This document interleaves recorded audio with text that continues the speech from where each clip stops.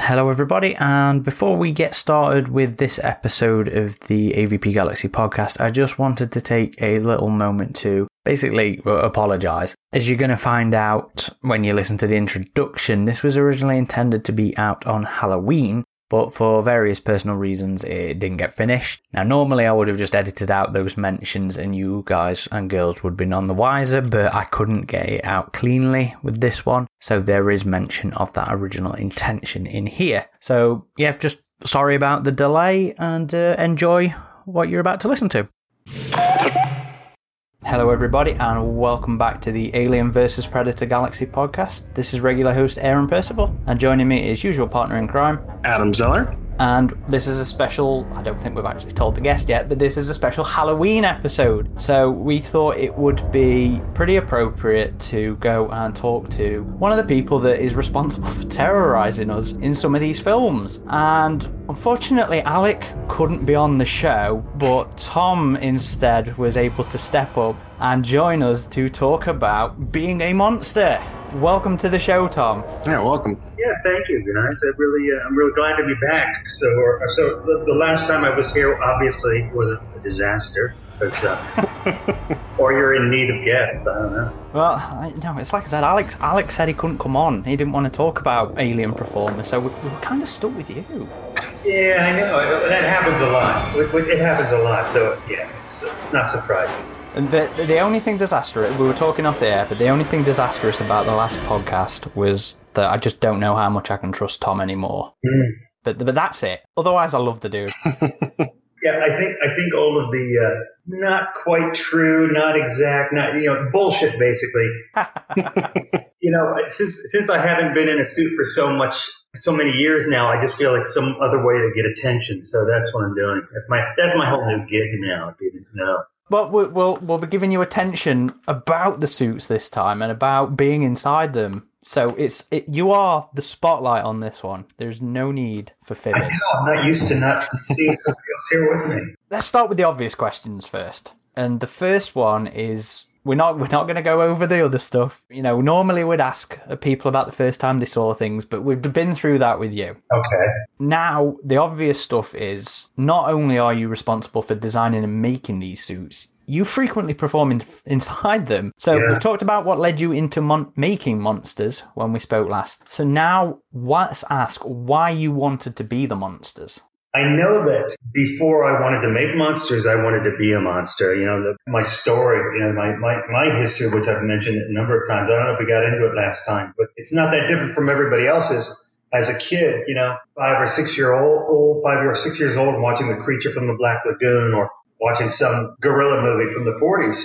I wanted to do that. I wasn't thinking I want to build that, but I know there's a guy in that gorilla suit, so why couldn't I do that someday? Or, I want to play the Frankenstein monster. And so it really started out as me wanting to, copy what I started to associate with as my personal heroes on TV and in movies. So, and then the next step, was figuring out that somebody had to build those suits and design those suits. I just wanted to be in on everything.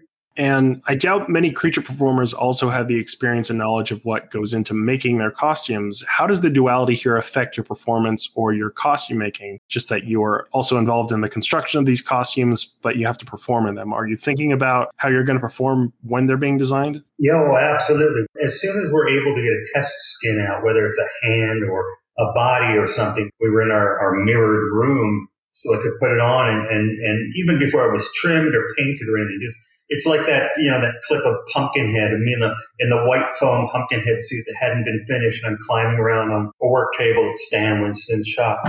That was really important to get comfortable with the suit, whatever the construction of that suit was, so I could see it as more than just a suit. It's not so much, when we would build things, we didn't build anything special because I was in it. In fact, we took shortcuts that we wouldn't take if these suits had to go on a stuntman or go on some other performer. And I'm talking about things like, there were times when I would have to wear a harness, to do wire stuff, wires to hold me up and everything. And normally you would build space into a suit because stuntmen would take those wire harnesses and they were literally like, 2-inch webbing, webbing straps and they would wrap them in sheepskin to displace some of the pressure, like across the tops of their legs and their chest and everything. But I could always see that little bump, even though it was small, I could see it in the suit. And the sleeker the suit was, the more obvious it was. So we said, okay, if I'm in a suit, we pulled all the lamb's wool, the padding off of it, and it was just me and the webbing. And at the end of the day, I would have these red chafe marks and everything, but I didn't care because I thought it was cooler. I thought, I'm so detail oriented. I'm probably seeing details that others don't know. But then again, I don't want to just have, even if it's just 5 people in a theater that notice it. I want to avoid that. So if anything else, we would take shortcuts that would advance the reality of the creature at the expense of my comfort. Well, that was something you did with Alien 3 as well, weren't it? I mean, you were willing to stay inside that suit so you didn't have to pull up the glue and ruin the suit and stuff like that. Yeah, and now part of that is the duality is being true to the character of whatever monster I'm playing, and at the same time not wanting to reveal that ADI built something uncomfortable, or they built something that a stuntman would walk in and out several times a day. And I told Alec we would just glue it in, and I'll stay in, and I don't care. It preserves the glove, it preserves the wrist. Part of that was allowing us to build things fast and inexpensively, because we didn't have to have multiples and we didn't have to make it all comfy. So it was like trying to cover two masters at one time. Well, talking about Alien 3 then, I mean, that was the first time you suited up inside the alien. And I think it'd be fair to say that unlike the Predators, you had Predator and Predator 2 at that time. Unlike Predator, aliens themselves didn't really have much in the way of on-screen reference for performance as such for you to have referred to then. I mean, it was mostly quicker close-up shots in Aliens, or most of the suit work in the footage of suit work in Aliens was the stunt work. Mm-hmm. Did that make it difficult for you to prepare for Alien 3, not having, that same amount of visual reference of people in a suit in the previous films? No, it didn't. I mean, if anything, it kind of fired me up to give me the ambition, to give me the self-confidence to go to Stan, or to go to, on Alien 3, to go to Paul, David Fincher, right here in front of us. To go to David Fincher and say, I want to play this, go to the producers, I want to play this, and I played these other creatures when I was so sandwiched. Because on Aliens, it bothered me when we were setting up the suits on the stuntmen up in the ceiling of the med lab, and all these stuntmen are all on their wires, and stuntmen are not the skinniest guys. Some of them are very muscular. Some of them are just kind of thick in the middle. They're not that kind of a real a slim physique. But we put these suits on, and they're up in the ceiling. We're all getting ready to go, and then somebody rings the bell, and it's time for tea. It's like, oh, we have to stop now for 10 minutes. So everybody is passing up these greasy sausage sandwiches to the guys up in the roof. Right? These guys up there eating, and it's like, you just know that they're making a mess out of everything. And then we went ahead and shot the scene. And truth is, it didn't matter, because, and Cameron knew it was going to work this way, but they drop through the ceiling, there's smoke, there's light, there's camera movement. You could have thrown an empty alien suit out, I'm convinced, because there was nothing about the performance or the physicality other than, a humanish figure falling and landing on the ground. So when I saw that, I thought, wow, if I get a chance to do this, I'm going to come up with some really cool moves, and I want to be able to see the alien in more of a longer shot, even if it's just a few seconds longer, to capture what that thing looks like on screen. Yeah, you didn't really get too much of a focus on the warriors in the second film. It was all very quick and very fast. Yeah, I mean, you did get that more with the Queen alien. But yeah, in the second film, they were so quick whenever the warriors were on screen. You done any creature performance when working on Aliens? I can't remember when you first suited up. Yeah, no, I had started when I was at Stan's. I started with the Gill Man from Monster Squad. That was mid-80s, weren't it? Yeah, mid-late 80s, and then I can't remember if Leviathan came next or if it was Pumpkinhead. I think it was Leviathan. Anyway, three creatures and some stuff like that. So it was on your mind then, while working on that film, about playing an alien? Oh yeah, absolutely was. It's like when I worked with Stan, it was under the umbrella of him caring enough to go to production on like Gilman and say, hey, I've got this guy.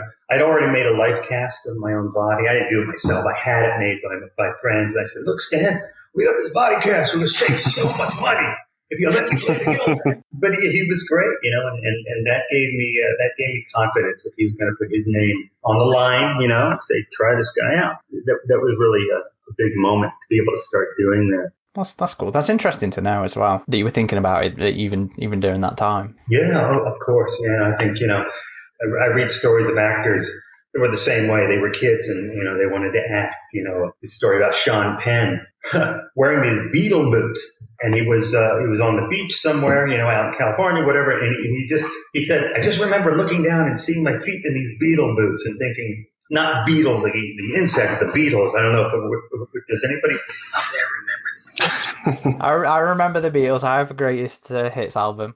Good. He said, they made others? I thought they just made hits. Yeah, these are all the hits in this one album. No, but that was funny. I thought that's weird that you could be a kid and you look down and because of your shoes, you suddenly go, I need to be an actor. I would have to be an actor. So it's a kind of similar thing. Me watching some monsters on TV and thinking that's what I'm here for. So in terms of prep then for suiting up for Alien 3, being inside that suit for the first time, how much of that was sort of dictated by what you were reading in the script versus what you were able to bring into it yourself? What was those early thoughts, I knew going into it that these movies rely on short, fast clips, and if there's not a big action thing happening, you normally are not going to see it. But Fincher did work in moments, of like an alien. I forget how far into the movie, towards the end when everything starts falling apart. But the alien has captured somebody here and here's somebody else, and he turns around and Fincher would give the creature those kind of moments.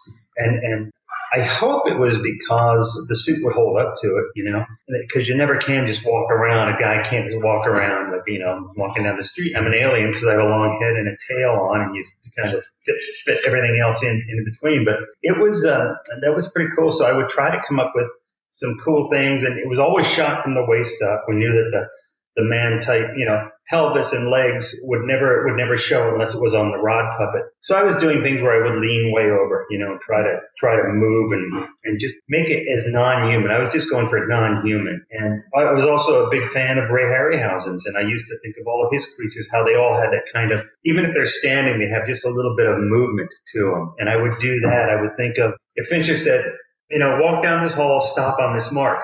I would walk down the hall, and as I get to the mark, I'm trying to picture, what's the cool pose of the alien? Because that to me, it's like the frame of the comic book. So I have to go from page 1 to page 2. And as I'm approaching page 2, I know it wants to be this. So I would come up to that kind of a movement at the end. So is it kind of, because of the way they shoot the alien, it's kind of thinking more about the money shot kind of stances and stuff like that? Yes, exactly right. Trying to make sure there were those moments where it was more than just a shock prop that would come into a scene for a few frames. And continuing on with Alien 3, there's a scene with Ripley in the basement where she seeks out the xenomorph after realizing she's been implanted. We know that originally the scene went on for a bit longer than in the film, where it cuts away right after it drops from above. We were wondering if you could elaborate on how the full scene originally played out. Wow. I don't know. One of those ones where maybe it was a little while ago. Let me start and see where it goes. I do remember that scene. To me, the biggest thing about that scene was that they built a little shelf for me above the camera, right?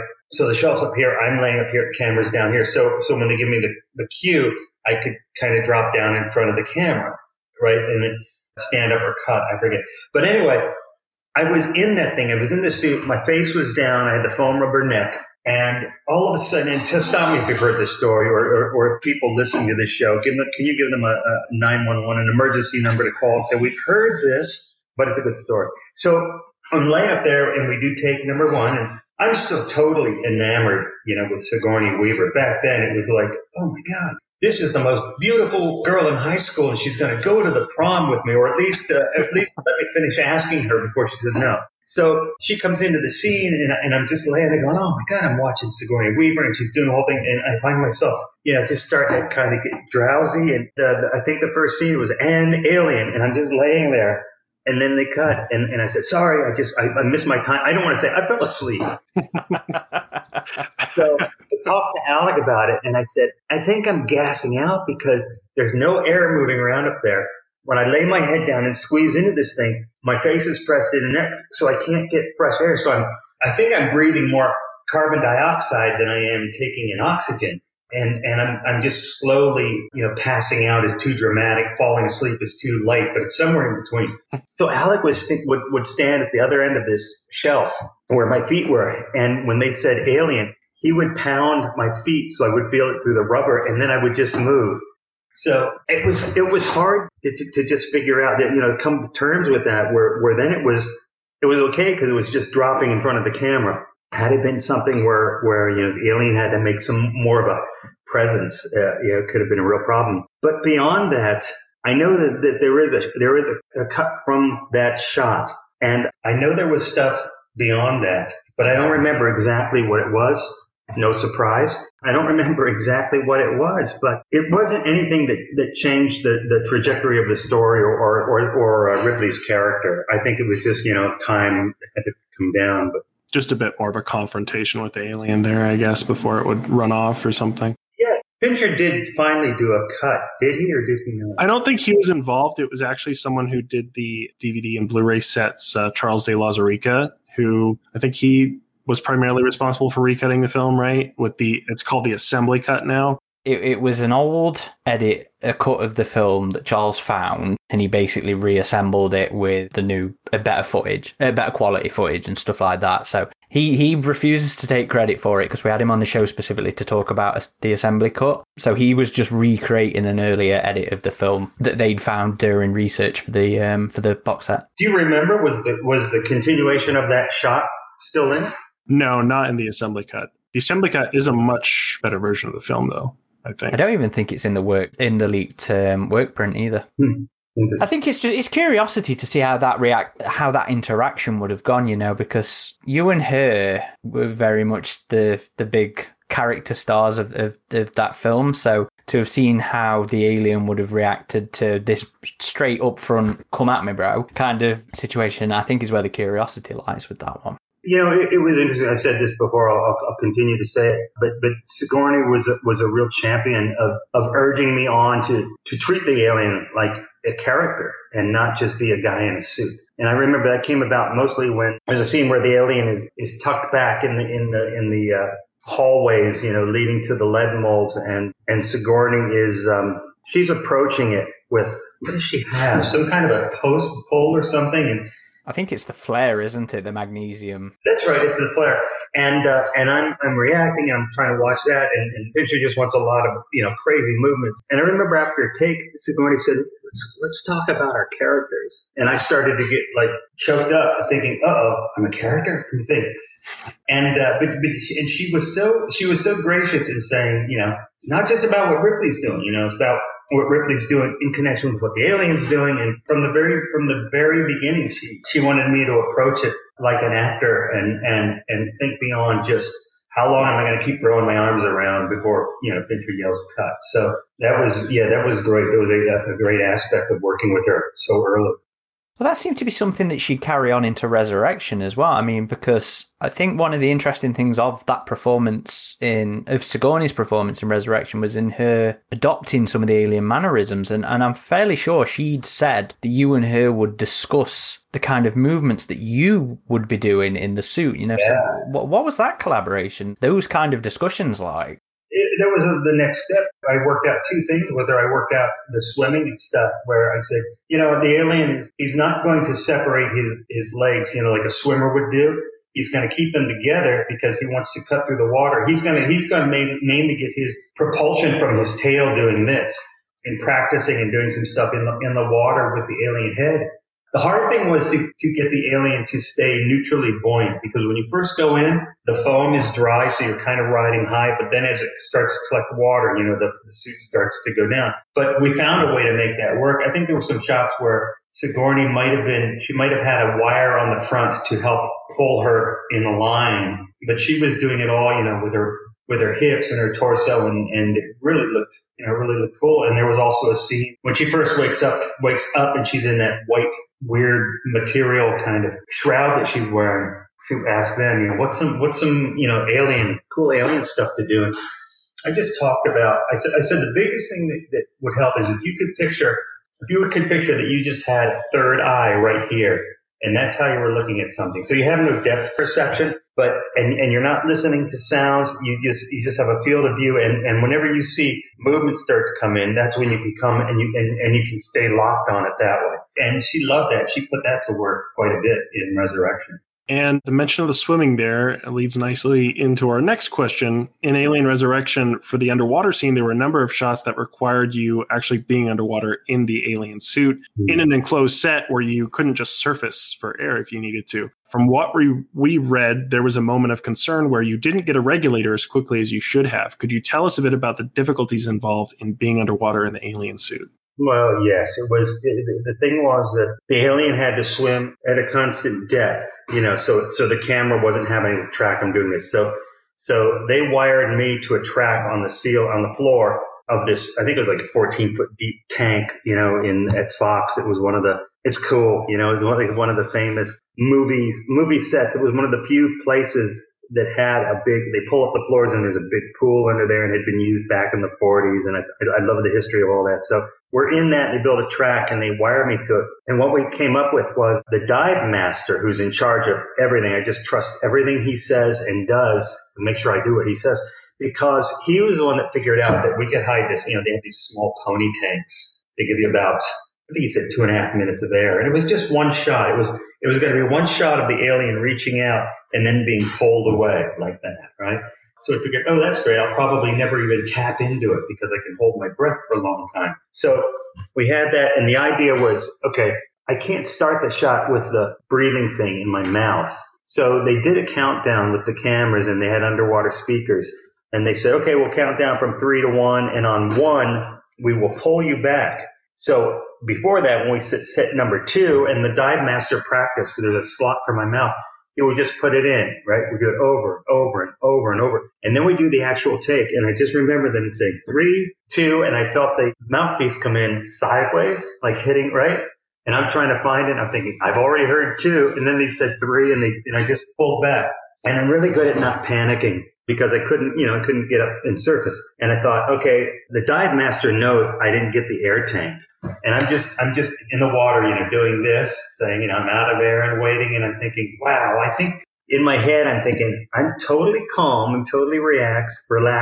I think it must be 30 seconds now. Now it's probably 40 seconds. I know, I'm not going to have much air beyond a minute and 15 because I've been doing a lot of stuff. And I'm counting, I'm thinking, oh shit. I think, okay, what's the next worst thing that can happen is, okay, if I pass out because I don't have any air and take on water, they'll get me on top and I'm trying to just keep myself calm down. And then all of a sudden he was there and we put it in and we went up and watched the shot. Through all this, when I'm thinking, I'm perfectly balanced and I'm not panicking, we watched the shot, and as soon as they pulled me away, all of a sudden the diver, the dive master, and another diver suddenly came into the frame, swimming right towards me, and it was like he got the air to me in like 6 or 7 seconds. Just felt like a while. Yeah, obviously I wasn't as calmed down as I thought I was because I miscounted all that time. I say that same story on the Resurrection Extras DVD. And the thing that makes it sound even scarier, right, or more deadly is while I'm talking about this, they had the music track of somebody playing the piano. It's almost like Tom Woodruff drowned today, and here's how it happened. And you hear this kind of slow, sad music. That was kind of cool. Were you confident underwater then before that whole thing? Yeah, Because yeah. We had when I was still at Stan's, our whole crew, including Stan, we got licensed. Is that the right word? Licensed to you scuba and ocean dive, and that was because when we went over to Rome to shoot, we then did some monster stuff. We went down to Malta, and they had a big tank that like one of those infinity pools, but it would line up with the ocean, so it was really cool. And me being in the suit and the guys working with me all had to be able to do scuba. Was there ever any consideration or temptation to do more of you practically underwater for that bit? For Leviathan? No, sorry, for Resurrection. No, I mean, no, because you know what? I didn't realize this. There was also a shot where I reach in with a hand and I grab the ankle of, I forget her name, Oh, I can't remember the actress's name. Hillard, I think it is, isn't it? The character. See, I didn't go as far right now as to say I don't remember, but you did. So anyway, I grab her ankle and it starts pulling. But we go underwater, and I'm looking at this hand, which up on land, I'm looking at it has all these really cool sculptures and skin detail. And underwater, and I still can't explain why, it looked like rubber. There's something about it. It's like all of the sculptures suddenly seemed like overdone, and it was all very phony looking. And so I was in a way, I was relieved that there wasn't more, of the alien underwater. And I think, honestly, the digital aliens that they brought in were more effective, I think, from a performance point of view, even though visually they didn't all connect. But I don't know how I would have been able to do that's the other thing about CGI is you get an accuracy to things, a movement accuracy that sometimes actors aren't able to do. Well, it's like you said as well with the whole swimming thing. Sigourney was on a wire, so she could do her movements. That must have been even more would have been even more difficult to try to do with you, I guess. Yeah, especially in a suit, right? Yeah, I remember all those cool tests you guys did on the DVD where it shows you in the alien suit in the swimming pool and you're seeing it from the surface. And so I was a bit disappointed there wasn't more of that in the film initially, but we did get that shot right before the CG alien makes the leap of its surfacing, which was practical, which was cool to see. Yes, that's true. Yeah, that's true. That was a great use, of both ends of the spectrum. Well, I guess you got a reuse of reuse. I guess you finally got to see the surface movement in Requiem, didn't you? Yeah. Jean-Pierre really wanted the look of the alien kind of cresting the water with the smokestacks sticking up, and it was a very cool idea. I think the thing that made it cooler was if we could have put some black dye into the water or something, so you have absolutely nothing. You don't even the last 5 or 6 inches of clear water is gone. It's all black, and then you see the thing just kind of, it's like a crocodile coming up, But it was still effective. It was new. It was something we hadn't seen with Alien before. And then there was more aliens in water in Aliens versus Predator Requiem, and that one we're going to guess was not quite as stressful of a situation, water work in that film, given you were working in the pool. I think it might have actually been a different actor in the alien suit in the pool, but you were in the sewer set, if I'm correct on that. Yeah, it was the stunt coordinator who was in the suit for the high school pool stuff. And then I was the stuff down in the sewer, and yeah, that was much easier. It's water that goes up to mid thigh. I'm not saying you can't drown in it, but it's a lot easier to for somebody to keep tabs on you. I hated AVPR. I hated shooting AVPR. I really did, because it was very hard. It was a grueling schedule. It was winter, and there was a lot of stuff outside, and we were outside. It was a great idea. We're going to have rain in every shot. I love that. I'm not being facetious. I love that. I love the visuals of that. Look at the med lab scene in Aliens with, water coming down from the sprinkler. I think it's cool. But what I didn't take into account was it's winter. The water's freezing cold. It's coming down out of these rain towers that are about 25 feet high. So each of those drops is already meeting maximum velocity. And I'm just wearing, this much foam except for the head. And it was brutal, and we did it so many times. There's a shot where I'm on top of a car, and I remember I'm sitting on top of this car, and you're going to get everybody set, and then the AD calls for the rain. He says, "Start the misery." And it takes a couple of seconds before that rain hit. And as soon as it hits, it's just like everything's like bang, bang, bang, bang, bang, bang, and feeling it, and then suddenly getting this rush of cold and having to stay there and do it over and over and over. And the same thing, standing outside of a car, and you're looking through the window, and you see the alien come up on the other side. All cool stuff, but so cold. And the final scenes up on the roof of the hospital, which was really a set built outside, and it was just 4 feet off the ground. But this was so cool. I'm in the alien suit. This is before I put on the Pred alien. I'm wearing the alien suit, and I'm on one tower of the roof up here, and I'm watching which way am I going here? I'm watching down this way, and down here's our actor doing his thing, right? So I'm up there, and I'm just staying up there. Every time the actor finishes a shot, he goes back here, and he gets towels wrapped around him, and he goes in his little tent. I'm just sitting up there because it was a lot of work for me to get in around the fake air conditioning equipment. So I'm just staying there. At one point, I'm looking over here, and I'm seeing this, cement wall, and I'm seeing water hit and just freeze right on the wall. Oh, man. And then my arms start shaking. So Alec comes over and says, "Is everything okay?" I said, "I feel fine. I just can't stop this arm from shaking." So I ended up leaning against it, pressing against it so it couldn't do anything. yeah, that was the worst. Not worse, like it was, a bad thing. It was the most physically the most strenuous, and I think I won the war. But there were a lot of battles that I didn't walk away from. I bet the sewer stuff must have been hard on you as well, with the resistance to what, the water resistance to what you're actually trying to do. And yeah, did the suits take on water during that bit as well? Oh, sure, yeah, absolutely, they absolutely would. God, so yeah, that must have been very physically draining for you to try and perform. The best arrangement I ever had was when we shot Resurrection at Fox in LA. And on this, I told you, on the sound stage with the big pool and everything, they built like a big shower for me, and with hot water. It was already piped with hot water. So when I was done for the day, or when I was done and didn't need to be used for, until afternoon or something, I could go in there, hot water.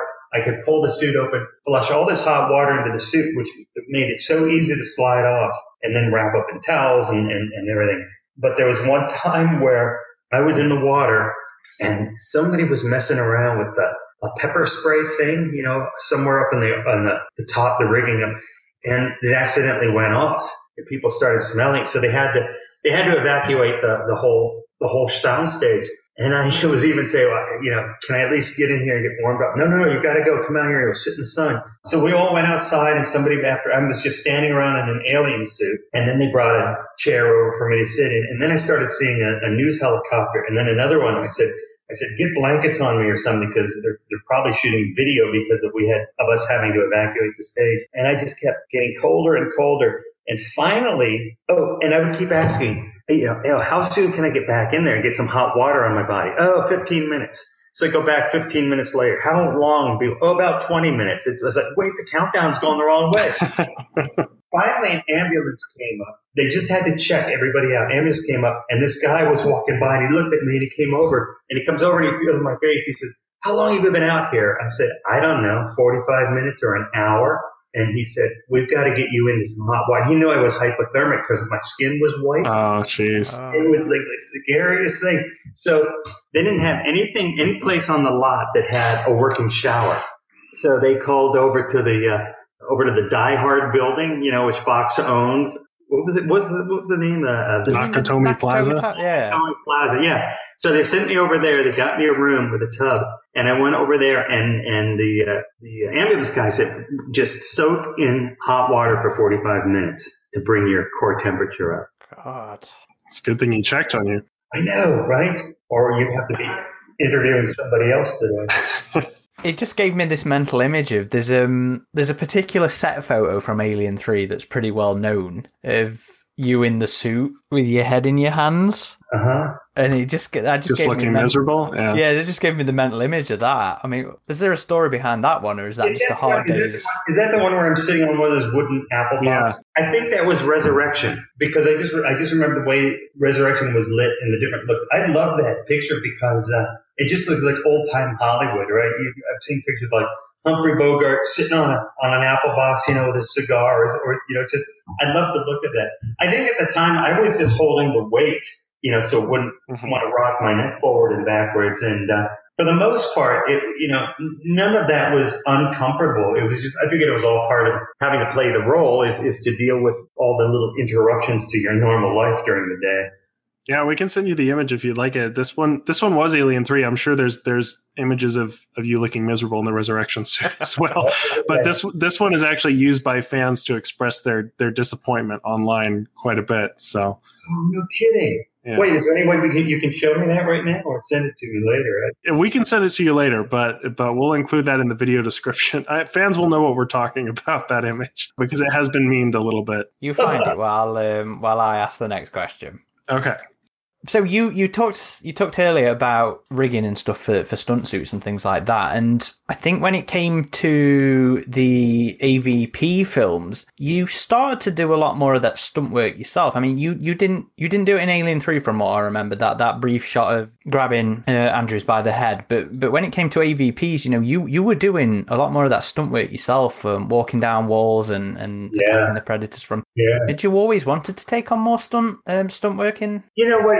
wasn't about doing more stunt work as much as finding a way to make the alien defy the fact that he was, on the ground, be able to climb up walls and stuff. And that's when I started thinking about, I started thinking about the way movies used to be done, where if you have something like that and you didn't have the option of comping a creature performer in a suit against a different background and everything. So we have a couple of things I've tried. I said, what if it's like what if the alien is, so I'm in the alien suit, I'm strung up on wires and I'm just kind of hanging over. We didn't have the time or money to build a whole fake wall of a set, but that's what it was supposed to be. It was just black trash bags all taped together. And so I'm just picking up my legs and doing this as I, walk out, and people are pulling the black plastic back to make it look like I'm, the camera. So the camera is locked off, but it looks like the camera and I are coming down a wall. And then I said, that's pretty cool. We'll see if that works. And let's also try something where the alien comes running down, where we have a guy that's just supposed to be leaning against the wall. And for that, we had one of our guys at ADI. How did we do it? I think he was laying back flat on a platform like this. Camera was on its side. So you'd see the alien come running. It's almost like the alien was running sideways along the wall, to come up and grab him. So I've always loved doing things like that. And we did on AVP once we got over to Prague. I also asked him to build a big long pipe rig, with a roller on it so we could hang cables and hang me. And I was doing a lot of shots, some in the suit and some just dressed in black, where I was running on all four, and then I was doing this galloping thing. So I was suspended, so I didn't have to carry my weight. All I had to do was move in time with my body, which was guys pulling the sliding rig above me. And I thought, wow, that looks cool. And I remember running it over to Paul Anderson. This was before we shot. And he looked at it, he goes, oh, it's cool. I like that. He said, so how do you do it? I said, we just put a bar up in the ceiling. And he said, all the ceilings have been finished on the set where the alien is. They're all these, rocky ice. It's like, seriously? I thought that was going to be the cool thing. I thought that was going to be the thing. I remember special effects as a kid. I remember this film with Fred Astaire dancing, and he's in a whole room that's built on a gimbal. So the camera and the gimbal move like this, and Fred Astaire is dancing, so as the floor comes down, and it almost looks like he's walking up the wall and then dancing across it. And I thought, let's do something like that for the alien. But, those guys are so fast with the alien ceilings, couldn't do it. There are quite a few really cool looking wire work tests that I believe are shown on Studio ADI's YouTube channel, just showing you in the alien suit on the wires and doing a lot of those tests, which, that whole motion of the alien moving quickly and being pulled by the wires was really sweet looking. Yeah, thank you. I love that.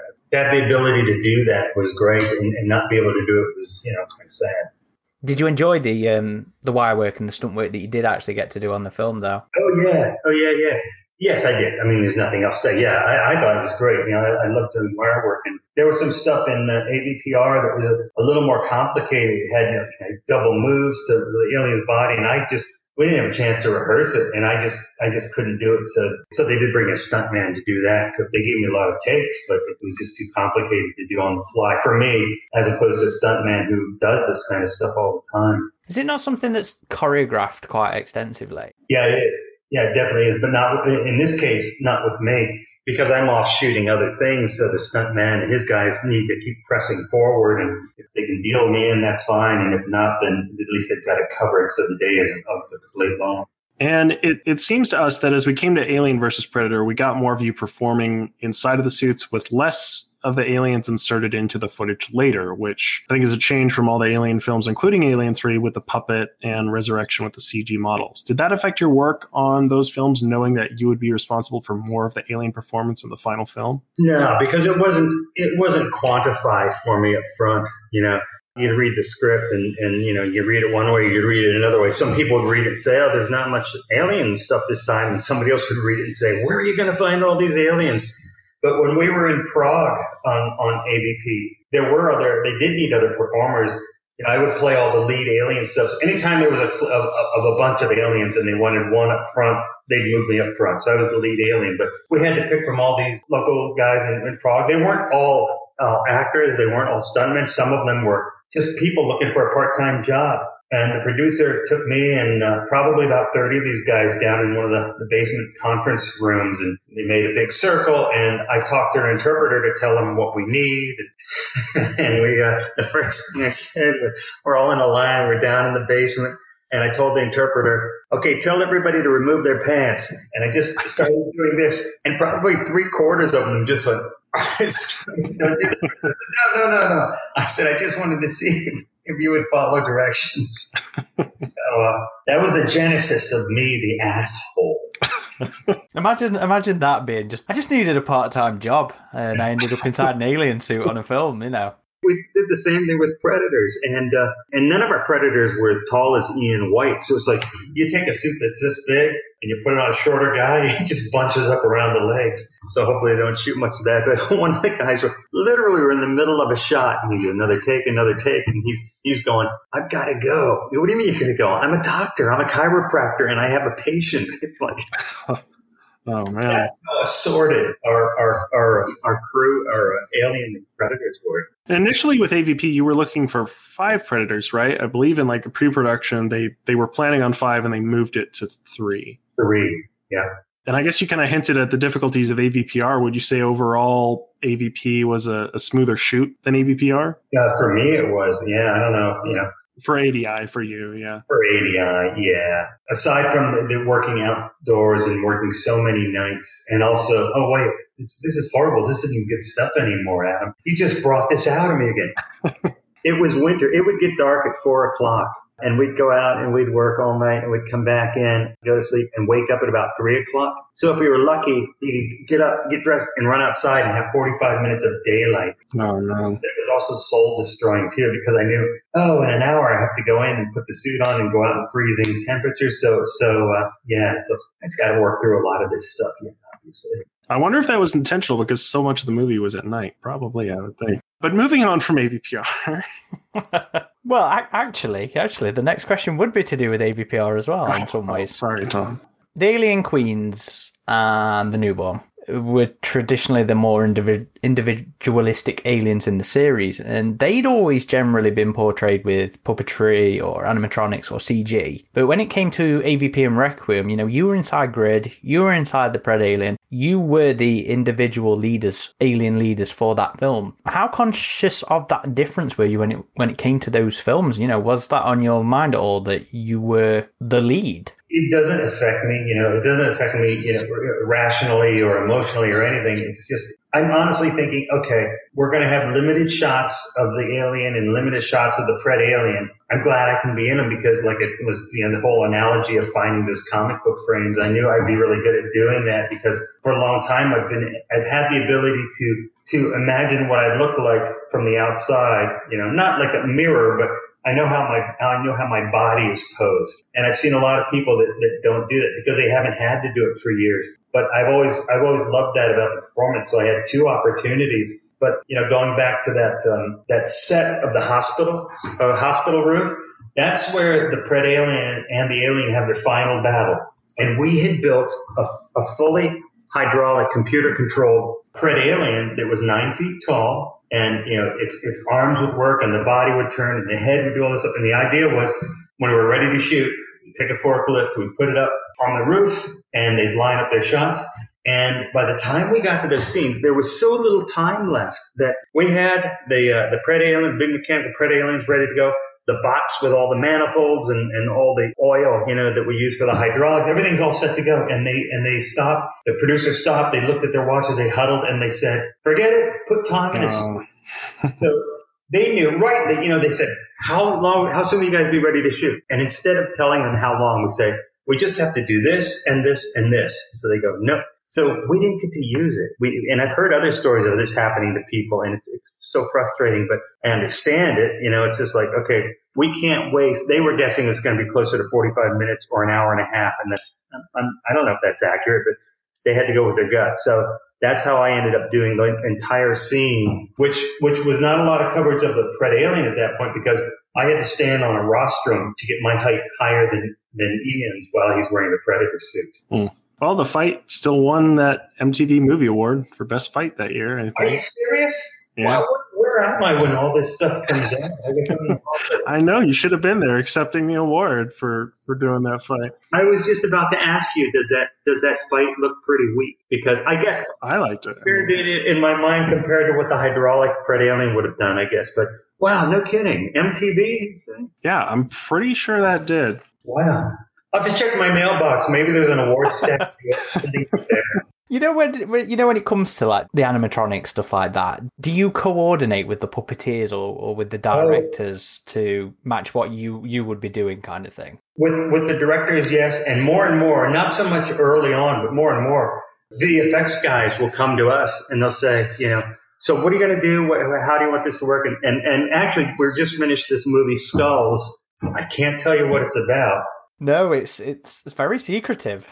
But no, we're doing this thing, and we actually had VFX guys that came up and said, "Hi, welcome to the laziest VFX guys you'll ever meet." And I said, "What do you mean?" Because look, tell us what you need from us, rather than us coming in and saying, "We can do that shot, we can do that shot." It was such a great cohabitation with these guys that we're all working on the same thing together, and nobody's trying to carve out a piece for themselves, So that's changed. That certainly has changed over the years. But no, if I'm not in a suit, I'm puppeteering. I'm always puppeteering. So you will physically be there doing the. Well, yeah. Okay, right. Because you're a puppeteer yourself as well. I am a puppeteer. I'm really good at eyes. Really good at puppeteering eyes. I want to put that out there because that I'll do anywhere, in the cold or in the night, whatever. And I'm sorry, Tom, I have to disappoint you. It actually did not win Best Fight that year. It was nominated, but the winner of 2008 MTV Movie Awards was Never Back Down. But I mean, come on. Wasn't that dance? Come on, AVPR should have won. I don't know. Was it? I don't know. I never saw it. What was Never Back Down? Let's see here. I think it was like some sort of MMA fighting movie or something. Yeah, that makes sense. Yeah, but it was nominated. It should have won, in my opinion, but I'm a little biased. That explains the empty mailbox. But I guess that the animatronic Pred Alien was just used in the hospital scene, right? During the Yes. implantation. Yeah. Because there's so much weight. Because the hybrid is so big and it's so heavy and it's got these giant things, these silicone translucent. It was super heavy, so we could support it that way, and it would come in with the pregnant woman on the bed. And was this built with the same rig that was the Alien and AVP that was the full animatronic one, or was this entirely created? This was entirely created for this one. That's too bad that more of it wasn't seen than at AVPR if you guys built that whole thing. Yeah. Starting with Alien Resurrection, you were performing with additional creature performers in more alien suits. This continued into both AVP films. We're curious if you trained the first-time Alien or Predator performers on how they might get into the mindset of the creatures, as well as just how to handle the stresses and discomforts of being in these suits. Well, yes, on Resurrection was when we started with more than just one alien. And the reason why it was in that scene where two aliens jump on the third alien, tear him up so his acid blood burns holes so they can escape. So we took one of our guys in the shop, Mark Viniello, who was doing a lot of the building work. So like me, he had a complete understanding of how it all goes together, and he's always wanted to do monster stuff. I said, okay, great. I'm just going to say you're the guy because he's the same. At the time, he was the same size. We were very similar in build, so that's perfect. And then one of the producers wanted us to use a different guy that we had not met before, but he was very keen on, I'll wear the suit. And that's it. And that was the only scene that we used him in, was when there were two aliens fighting and the third alien is like backing up and they jump on him, just basically kick the shit out of him so they can escape. Gotcha. But as far as just like them being able to handle being in those suits for so long, do you give them any preparation in terms of like, here's how to handle this, Yeah, you tell them up front that it's up to them to either make it miserable or make it bearable, much less make it something they enjoy. Because I enjoy it. I love doing it. First time out, are they never going to get them to that point? Because it is a long time. They'd stay in suits. They'd sit because they were also lighting this in a unique way. Jean-Pierre had the lighting come in on these almost like these long fluorescent tubes, and just so they're out of frame of the camera, but it would cast all these different lines of light that would highlight. And then we used extra thick goop on the aliens, the thickest slime that we've ever used. But if you look at it and watch for it, you see all these spectral highlights glistening, and it's very cool. So I told the guys that you're going to be in a suit, you're going to be stuck in these positions, and for the most part they were fine. I said just you got to find a way to come up with some kind of zen or something to take yourself out of all the little details. One of the guys was ill. He had a cold, and he hadn't told us. So I don't know if he even finished the day. We got enough out of him that we used up 3 aliens, but then he was cut loose, and I can't imagine how miserable the experience would have been, because he so wanted to do it and do a good job, but he had also picked up this cold, and physically he just wasn't at his best. And with the Predator actors working with Ian White and Brian Prince, did you give them any like creature performance coaching, or were you just more like, this is your character, this is your role, you go for it? I gave them all the wrong information because I wanted to see Predators fail. Not biased at all, hey Tom. Brian Prince was a prince on the set of The Alien. You know, he wasn't the right guy for the suit work. You know, he just wasn't. I mean, physically he was, but this still happens to this day, which doesn't surprise me anymore. But you know, the producers right away are going, guy in an alien suit, guy in a predator suit. He's got to run around. We want to do all this climbing. We need to bring in a parkour expert, and we'll put him in a predator suit. Okay, it doesn't work that way, because when he's doing his parkour, he's not wearing a big animatronic head, cutting out all his peripheral vision. He's not wearing this big suit that impedes his movement. You know, it's much easier to find a suit performer and direct him. They'll also say, let's start with a mime. Let's start with a dancer. That's entirely the wrong direction, because neither of those positions give you an understanding of the extra weight, even though it's not much. Extra weight and the influence of a leotard, super skin tight leotard covered with foam. Just, I guess it's for some reason they probably think of some kind of exotic movement that they've seen, and it's easy in their mind to just color that with a predator crayon. But it certainly doesn't work that way. So Brian kind of fell into that, and it was a struggle for him to get through the rest of the shoot. So it's not always doom and gloom and serious inside that suit, though. You know, you suited up to play some soccer alongside Ian Fowler for Requiem. Were you also inside the suit for the Pepsi ad for Alien 3, or those ones for AVP? Yeah, with the Alien and Predator living together? That was cool. That was really cool. It was Joe Pytka, like he was a huge name in commercials. We went over to his office to meet him, and he had these gigantic like shelves full of Clio awards, and it's like he's an amazing guy. And that was the person we'd done a couple other commercials with him afterwards. We did this Pepsi commercial with a snowman that comes in out of the cold and melts away to reveal a kid inside, and that was me in the snowman suit. So at the time I could crouch down. But yeah, all that peripheral stuff. And we did the Pepsi ad. We thought, oh man, we're so young at the time. Is 20th Century Fox going to get angry at us? What should we check with them? Or what? And when those before we realized that all these people have paid licensing to do this. So we're all, but no, that was really cool. And I think, I don't want to do this actor a disservice by saying I don't remember his name, but I think the younger kid in that commercial is the actor that in Saving Private Ryan, the one that was sent along as a correspondent, you know, that ends up watching that other actor whose name I can't remember.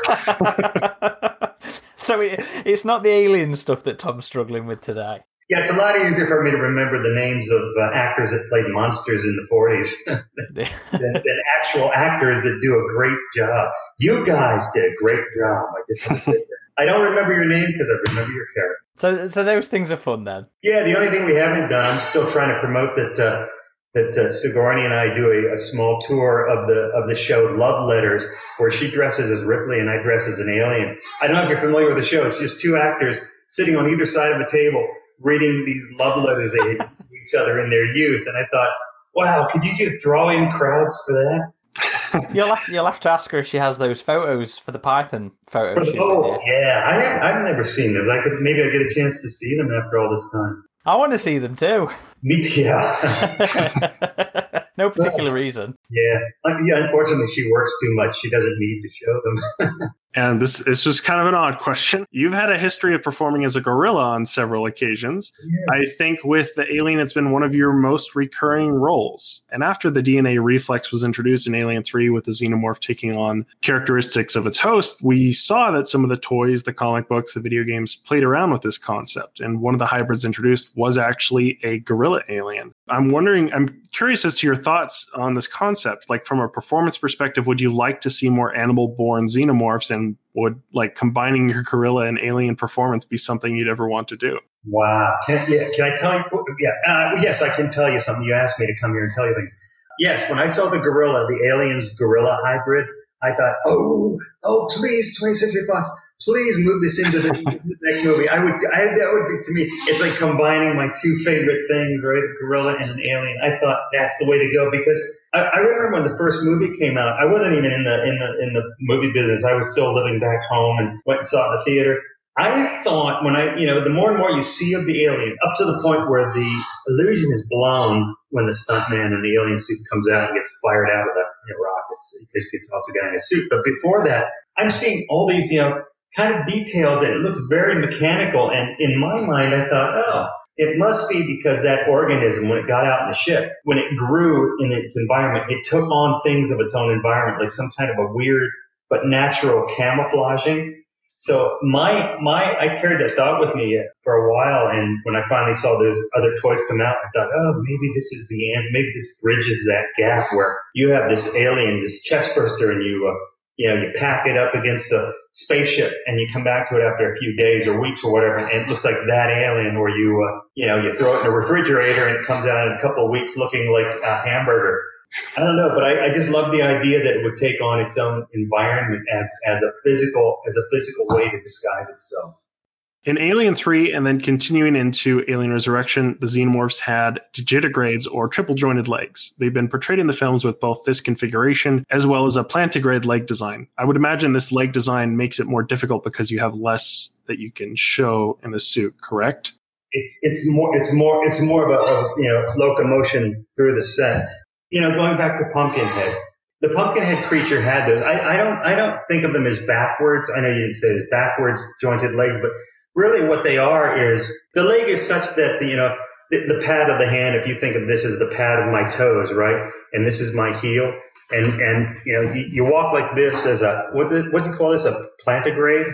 Yeah, plantigrade is like we are as humans, but yeah, it's like walking on fingertips or walking on toes. Exactly right. It's now instead of walking on this, this being your toes and this being your ankle, but instead of walking on this now, you're up like this. So it extends this, and then it goes up to the knee, and then it goes up to the hip. And usually what you see is it looks like a backwards leg unless you know what you're looking at. But anyway, long way of saying we did try it on Pumpkinhead. We extended the joint to go down to the toes.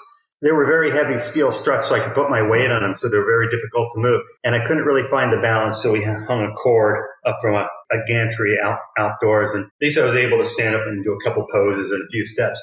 When we started Alien 3, we were working with Steve Norrington and some of the guys over in the UK, and he was trying to build something that, like a two-piece fiberglass thing that would lock around my thigh and support my calf, my whole lower leg with a metallic, outer, like a strut, and find out how small we could keep them, so the suit wouldn't reveal them. And I remember being able to walk, but it was very hard to learn balance. And I don't remember how much time we had, but I just thought, boy, this is really going to slow down filming if we try to do too much with this. So we didn't push it, because by then Fincher had also made up his mind that he wanted to really engage in this rod puppetry thing, which, has its ups and downs. I think there's more ups to it than people realize, but we haven't ever done it, I'm able to stand on some extensions. We did some Wolfman leg extensions for the vampire's assistant, and they're not too bad. I can walk and keep them balanced on this. But I know there's a company that does those Digilegs and seen great stuff on video. It's a lot to learn, and then you also have to be able to hide all of that rigging. No matter how sleek it is, it still kind of gives it away if you're not careful. So I guess it would be possible, given the work of Pumpkinhead and Werewolves, to do that kind of leg design practically, but it's typically just more straightforward to do that CG when you're seeing the full alien or the lower half of the alien. Well, honestly, what I would do if I was directing Pumpkinhead, I would choose my battles. I would choose, okay, I'd go through it. I'd say, here's where I want to see him head to toe. Here's where I want to see, right? And we'd work out those extensions, or we'd have a cable and stuff. And then for the rest of it, I would say, take off the leg extension, put the guy up on a gantry out of shot, just shoot him from the hips up or whatever. And that way you're taking advantage of the best ways of doing each of those two versions instead of trying to combine them. So, Alien Covenant, featured the first time a xenomorph in one of the movies, was entirely computer generated on screen. Odd Creatures created an alien suit that was on the set for lighting reference and performance, as well as a larger puppet rig that rested on the actor's upper body. Looking at some of the comments on behind the scenes photos on Reddit, I noticed several of them lamenting that these effects were never seen in the film and instead replaced entirely with CGI. With Alien specifically, do you think that there will be always something missing without the man in the suit or practical puppeteered effect making its way on screen, regardless of how good motion capture or CGI gets? I think so. I believe so. It's that hanging question that you just said at the end. How much better is CGI going to get? Because if you watch a movie where the CGI was really lavished on the production, right? Like Jurassic Park or like Peter Jackson's King Kong, all that stuff, I think all that stuff holds up to today. I think the Jurassic Park example is more telling because it's got the balance between digital and the Stan Winston animatronic dinosaurs. Peter Jackson's was all non-practical. But it also depends on the size of the budget, and what you can afford to do. I think there's still something that's very provocative about it, a man in a suit kind of thing. I don't know if that's the right word. There's something that is very settling. It just seems more real, Practical things still have an edge to them that I think is more real, but there's times where CGI allows you to do footage and scenes that you otherwise wouldn't have been able to do. So I was surprised that picture. I think that's Javier Bodet. Is that right? Was he wearing that? Yeah, he was the performer in Covenant. Yeah. I saw one picture of it. I hadn't seen it before, and I looked at it and I thought, oh shit, sorry, can I say that? Yeah. Yes. That's a brilliant way to do it. If you have the VFX team that's willing to go in there and get all over that green, but we've tried things like that, and at what point does it become so prohibitive? Because if Javier is walking towards camera, doing his alien thing or whatever, and he turns this way, now all of a sudden you're seeing green and you're seeing an alien out here, and like, how do you bridge all of that? And it was beautiful work. Odd Studios does beautiful work. I wish I would have seen that in motion. If it's just built for a straight coming at you view, then so be it. And, get your 3 or 4 or 5 shots the best way you can out of it. How important do you think the actual reference performance is for that kind of thing as well? I mean, because didn't you did reference footage for the rod puppet for Alien 3 as well, if I remember rightly? Oh yeah. There's also, yes, when Sigourney's about to be trapped in the lead mold and they're trying to trap the alien, and the alien runs across the open track behind them, Fincher used me as reference, and I'm just in legs and no extensions, and the tail and the suit and everything, and the head. So he said, "Put your head down," so the alien's head like this. So I did that. The first thing I did, I just ran headlong into the wall next to the. Oh man. I heard all the visual effects people at Boss got a kick out of watching that over and over and over. But I think the reference stuff is very good. I think motion capture suits are amazing. I was working on a show where there was a lot of motion capture. I was just doing some peripheral prop stuff, but Andy Serkis was involved, directing this stuff, and it's like, wow, it's really intriguing, to be able to push that as far as they're able to push it. Yeah, I think you're right, though. I think it just comes down to a proper balance and playing to the strengths of both CGI and practical. There were these Alien 40th anniversary shorts where they did use that Covenant practical suit. And I know a lot of fans were praising that one and like, why didn't we see more of this in Covenant itself? So, yeah, I do think you can overdo it with the CGI regardless of how good it gets personally. It's interesting that you bring that up because I did want to promote this. I'm also selling Alien shorts. They come in 3 sizes. They're great for swimming and for sleeping. So has ADI opened the online store back up? I don't know. I think I'd rather be a monster maker and a monster actor than a shopkeeper. Not a short designer. Yeah, not a shorts designer either. So there are things on the horizon right now when it comes to Alien as a franchise, as a live action franchise. So looking to the future, we've got to ask, it's been since 2007 since you last got inside an alien suit. Would you like to get back in there? Would you like to be covered in water and weighed down and get back on the screen again to be an alien? Wow, how can I say no to that? I don't know. I don't know. I would definitely do guerrilla stuff again because there's so much to hide. I have my mature 60-year-old body now. So, But the gorilla stuff, I would probably rather do that. I'd like to find it's actually progressing to the point where I just want to act now. I just want to go in. I'm going to come up with a character, work in a scene with other actors. I think that would be fun. I just think that would be very artistically fulfilling. Now I'm going to wear a suit, an animatronic head. It's frustrating. The more I learn about acting, the more I want to do it. To be able to do body stuff, but no, it's for other people doing the face. So, and I've done some, small parts that are just ripe for being cut out of movies when a movie runs a few minutes too long. But I'm getting there, boys. But no, the gorilla stuff I would love. I'd love doing Zookeeper because it was such an extended character, as a second, featured character behind Kevin. And, I think that something about that allowed me to, even though people were operating my face, it allowed me to do so much body stuff. Alec was cracking up. He said, "Oh my God, you have such great, comedy chops. We have to find a way to use them." But it's not up to us. It's, somebody has to come to us and say that. Okay, so that's actually all of our questions. But before we let you go, there were a couple specifically from members of our community who wanted to ask you some stuff. So Caleb asks, other than just the demands on the script, what sort of ingredients go into creating a performance for you? Do you have like a process that you like to do to help you discover the character, like certain animal moves, or is it a combination of the way the creature is written plus what the suit actually allows? It first depends on what the character is. When I started doing gorilla stuff, I was studying as much video as I could find, and I went down to the LA Zoo a number of times and in wanting to make that authentic. With the alien, it sort of we touched on this a little bit, where it is about trying to think of some kind of a move that doesn't reveal it's a man in a suit. So, I will try not to do things like stretching my arms out, being able to see the symmetry of the body and making out.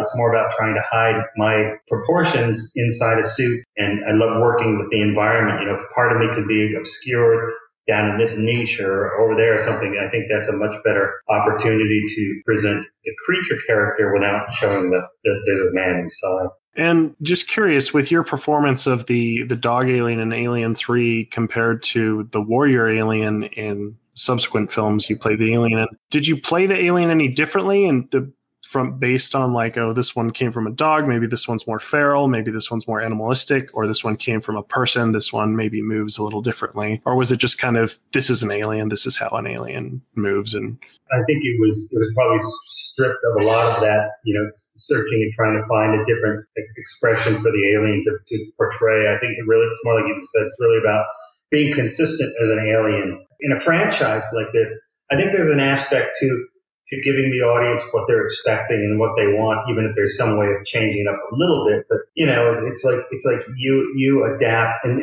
as an audience member, you adapt to actors, male and female actors, beyond who they are, but just how they move, how a male or a female walks down a hallway. And even if it's a different character, it still seems very natural, like what you would expect. And maybe that's kind of overblowing it. But similarly, that's what I think of the alien. I think if the alien has the same kind of look, because we do changes, sometimes we take the dome off, depends on the director, sometimes we put it back on.